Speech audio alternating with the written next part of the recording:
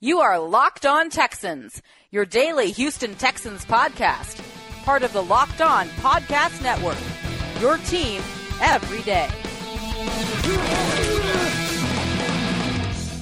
In today's show, it's our regular visit with fantasy guru Andy Rio. Welcome aboard, everybody. I'm Robert Land from the Houston Sports Talk podcast. Thanks for diving into Locked On Texans, your best daily source of Texans news, views, and interviews. Time to bring in our fantasy expert, Andy Rio, and his 2 decades of experience writing for fantasy publications and websites. He's also, of course, writing regularly now for us, a weekly story for us on the website, LockedOnTexans.com. So hope you go check that out. And I guess let's start off with the Texans opener just a week and a half away. Andy, do you have any final observations on the roster for those looking at their fantasy draft board?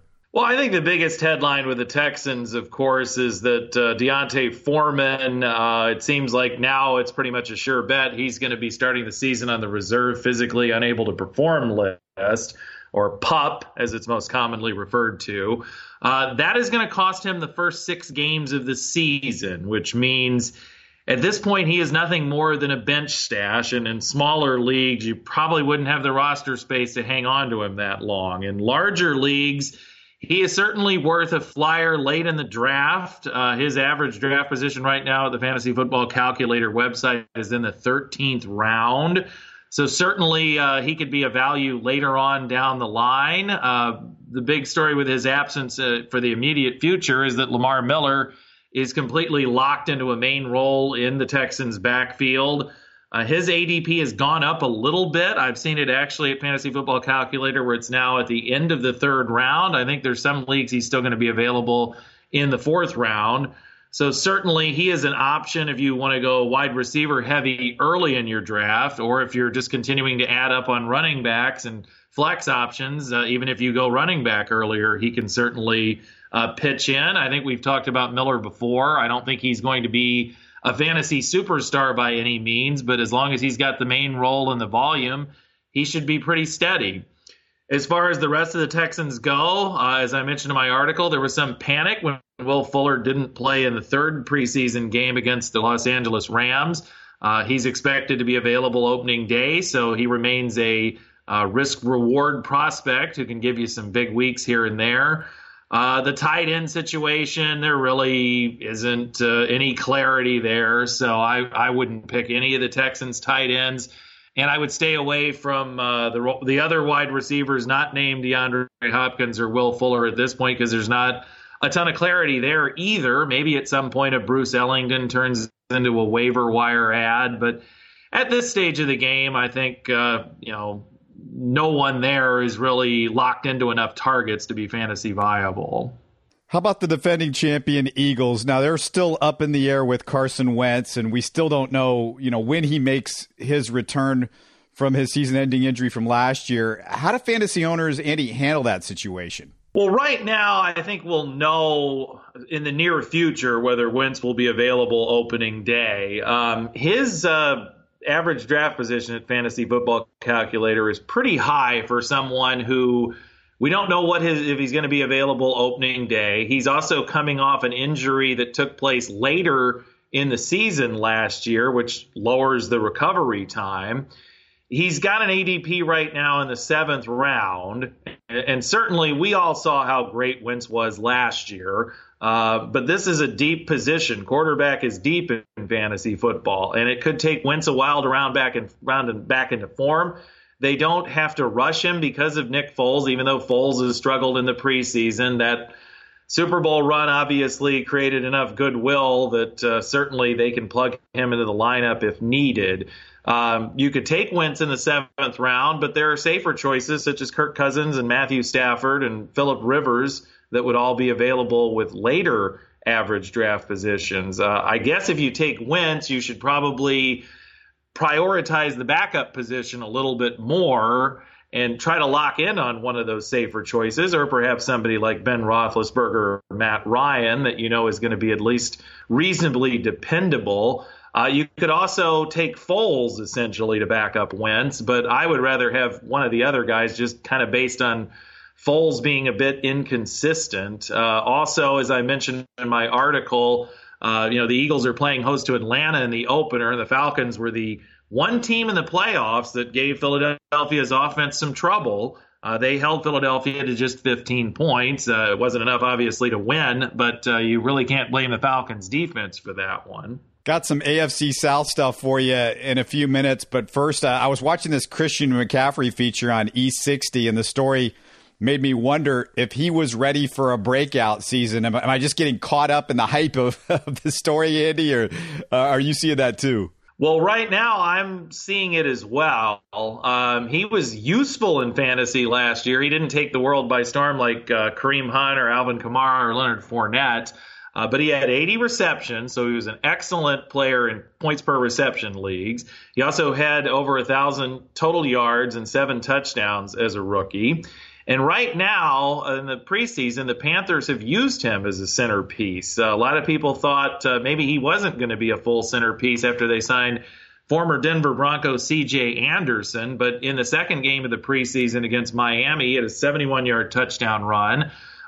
Totaled 64 yards against the Patriots in the third preseason game, and Anderson was in a very minor role. His ADP, maybe partly as a result of the story you've seen, but also just the overall preseason observation, has crept up into the second round. In fact, the higher portion of the second round. As I mentioned in my article, you can make a case that his role in the passing game is going to drop off some. They do have Greg Olsen back at tight end, and rookie wide receiver DJ Moore looks promising. But if he's getting increased carries, especially near the goal line, that's going to make up for getting fewer receptions. Of course, he's going to have to contend. Cam Newton is an excellent rushing quarterback, but I think overall McCaffrey has a very low bust factor as a minimum. You absolutely don't want your early draft picks to be bad. And even if maybe he doesn't live up some to the hype, I think he's going to be solid, and you can count on him every week as a quality starter for your team. Yeah, November 18th, the Christian gets thrown to the Lions, and I just wanted to make that joke before everybody else did in a few weeks. But Texans division rival took a big hit on their roster with a key injury. We got to find out what it means in a bit. But before we get there, if you're enjoying Locked On Texans, tell your Texans friends, all the friends that are fans of the team, because it's a great way to get people to listen to us, and we can bring more of this great content. Let them know they can find us on Spotify, the Google Podcast app, iTunes, just most anywhere you're going to find your favorite podcast. Do us a favor, share the links to our show with your social media followers. Another way to get people into the tent here, and we also want you to be a part of the conversation, so email lockedontexans@mail.com for questions or comments. So, Andy, the Jags lost wide receiver Marquise Lee for the season with a knee injury. That's kind of important, not only from a Texans perspective, but a fantasy perspective, even a Blake Bortles perspective.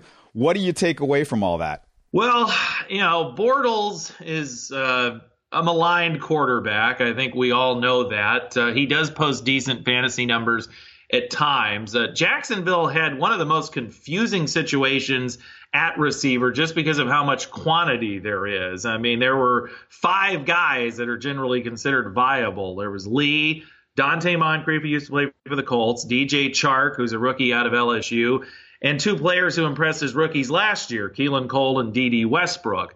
Lee was generally considered the safest bet of the group, if not necessarily having the most upside of anybody on the team. So with him gone, I tend to think Cole, who Texans fans may remember had 7 receptions and 186 yards against them late last year, and Westbrook are the guys with the most upside. Chark is a bit raw, has some potential, but he's still developing.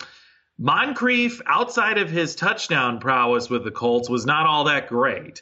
So if I'm going to utilize a later draft pick on a Jacksonville receiver, I would probably start with Cole, then with Westbrook. Hard to say any of these guys are going to emerge as fantasy stars. I mean, it's a run-first offense. Bortles, of course, has his issues. And they also brought in Austin Seferian-Jenkins at tight end, and he's going to catch some touchdown passes. So it's still not a great situation, but and certainly hate to see Lee lost for the season, but it does provide more clarity, and now you can kind of zone in more on Cole and Westbrook as later round targets. Yeah, all the best to Marquise Lee, but Texans fans not shedding a tear about that. We'll stay in the AFC South, a quarterback who I'm still not sure what to make of, Andy. And you were not impressed with Marcus Mariota's third preseason game, were you? No, not at all. It brought back some bad memories of his incredibly disappointing season last year. What do you make of Marcus Mariota? I mean, do you do anything as far as fantasy with him? I mean, are you sure enough about that? Because, he's somebody that I can't seem to get a beat on. I mean, it feels like we're several years into the Mariota experience, but I'm not sure what he is yet. Well, he's probably going to be better than he was last year, almost by osmosis, really. He has promising young receivers in Taywan Taylor and Corey Davis. There are also quality veterans on hand. Rashard Matthews just came off the active PUP list following knee surgery, but he's a very dependable target. And, of course, dependable is Delanie Walker's middle name, essentially. I just think that with a new offensive scheme in, it may take a little while before they really get going. I think he's definitely going to be better than he was last year. I mean, he only threw 13 touchdowns last year. You've got to improve on that, I would have to say, at a minimum. But certainly he's a risk-reward prospect, despite the fact there's been a lot of positive buzz about the new coaching staff there. If you want to gamble on him, go ahead, but you could certainly draft a safer backup like Matt Ryan or Alex Smith and potentially have less headaches. Of course, you're also going to have less upside, too. The ADP has him in the 11th round. Is that right? Yes, that is correct. A fantasy football calculator. So it's not like you're going to have to invest heavy draft capital in him. That is a plus. On a move to a quarterback that J.J. Watt and the Texans just love, and maybe Bengals fans don't love him so much. Katie's own Andy Dalton. Do the Bengals and Dalton bounce back a little bit this season, Andy? I don't know about the Bengals necessarily bouncing back a lot as a team. I mean, they'll probably, I think, kind of hover in the same 7 to 9 win range they've been in. But I think Dalton certainly could be a little bit more interesting in fantasy football this year than people are giving him credit for. He's still got A.J. Green to throw to, but John Ross, a second-year receiver out of Washington, hopefully will be more involved this year, and he can certainly strike quickly. The duo had a 57-yard touchdown play against Buffalo on Sunday. The Bengals took steps to improve their offensive line, and at the moment, this is a guy who always seems to get injured at some point, but tight end Tyler Eifert is healthy. As you may recall, in 2015, he scored 13 touchdowns on 52 receptions. He is definitely one of the best red zone threats. Can't imagine that would be duplicated. That is unrealistic, blistering hot touchdown pace. But I certainly think that Eifert will be a red zone weapon. Definitely will help Dalton flourish again. He's not going to go into the season as somebody you're going to draft as your fantasy starter. Some leagues, he might not even be drafted or would be viewed as, a lower end backup quarterback. But his job security, no questions about that. And the better team being around him means that he could be a great value in leagues where you are required to play two quarterbacks. And he might be an option as a pinch hit starter in other formats a little bit more than expected. Does Andy Dalton, is it just my imagination, does he sort of make you think of Matt Schaub Texans a little bit back when, Schaub was doing pretty well with the Texans, not that last year? Well, certainly he doesn't throw as many pick sixes as Schaub does. I don't know. I mean, Dalton has always been a credible starting quarterback, but not a great one. Schaub, I guess if you take a look at the 2009 season, you could classify that potentially as an elite, but I'd say in many ways overall, I mean, even though Dalton hasn't reached the height Schaub did, he's been much steadier. Right. And it's one of those things where you just go, neither quarterback is going to take you anywhere. You almost need everything else to be just about perfect, and it's a lot to ask in the NFL. I want to ask you, next about handcuffs, and usually that means we're talking about the Bengals off the field, but that's not where we're going with this. First, I just want to have a quick reminder. It's crunch time in fantasy football, as we're talking about, and we're delivering as in the Locked On Network, not only with Andy, but we got a brand new fantasy football show called Locked On Fantasy Football 24/7. Fantasy Football 24/7 will give you the latest trends, hot roster moves, and where to get the advantage. Plus, Ethan Turner, the host, the injury expert himself, gives you the edge. Locked On Fantasy Football 24/7 is here to help you win your league. All right, Andy, I know there's some people wondering why we just teased handcuffs. What do we mean by that? Well, for those new to fantasy football, rest assured, handcuffs do not mean that you are about to be arrested. Handcuffing in fantasy football means that after you take a starting running back for a certain team, if they have a decent backup, you then take the backup later in the draft. So that way, if your starter should happen to suffer a season-ending injury or even just out for a week type injury, you can put the backup in there and still have a quality starter. And as I mentioned in the article, we know that two of top running backs in fantasy football are Todd Gurley and David Johnson. And we now have a little bit better idea on who their handcuffs are going to be. The Texans, of course, played the Rams last Saturday, and John Kelly rushed for 64 yards and 2 touchdowns as Gurley was out of action. At the moment, he's not number 2 on the depth chart. Former Texas Longhorn Malcolm Brown is, but I would definitely say that Kelly is more worthy of a fantasy roster spot at this point in time. And with Arizona and David Johnson, Chase Edmonds, who was their 4th-round pick out of Fordham, he rushed for 55 yards and caught a couple of passes against Dallas. So Edmonds is locked in, I think, as Johnson's backup. So another guy to take later in drafts. Some of the other players I mentioned that are good handcuff options would be Austin Eckler of the Los Angeles Chargers, Spencer Ware of Kansas City, who actually had some good fantasy numbers before Kareem Hunt came along, James Conner of Pittsburgh, Rod Smith of the Dallas Cowboys. A lot of teams are using backfield committees, so it's not necessarily as easy to seek out handcuffs as it has been in the past. There's also situations like Atlanta, where even though Devontae Freeman gets the bulk of the work, Tevin Coleman gets enough work to where he can be started in fantasy leagues as a flex pretty regularly. And there's also times where you don't want to take a handcuff. Some of these would be undefined backup situations, like in Jacksonville. There's not really a clear-cut handcuff to Leonard Fournette. Corey Grant and T.J. Yeldon would both see time. And last year, when they had Chris Ivory, he was also part of that mix. I think a lot of people rightfully are excited about Saquon Barkley, but I think the Giants had higher hopes for veteran backup Jonathan Stewart after they signed him from Carolina, and he's been awful during the preseason. He may lose his job to Wayne Gallman at some point. So right now, I really couldn't justify taking Stewart given how bad he's looked, and really couldn't justify Gallman because we don't know at this point if he's got the number 2 job. So it's just kind of the bottom line. Understand the team situation, and if there is a clear-cut handcuff that you can get, get them on your roster. This is, I guess, the typical time when everybody's doing their fantasy drafts. Andy, do you have a particular time that you think that people should do their fantasy draft, an ideal time? Is it this weekend right before the first week of the season, the first weekend of the season?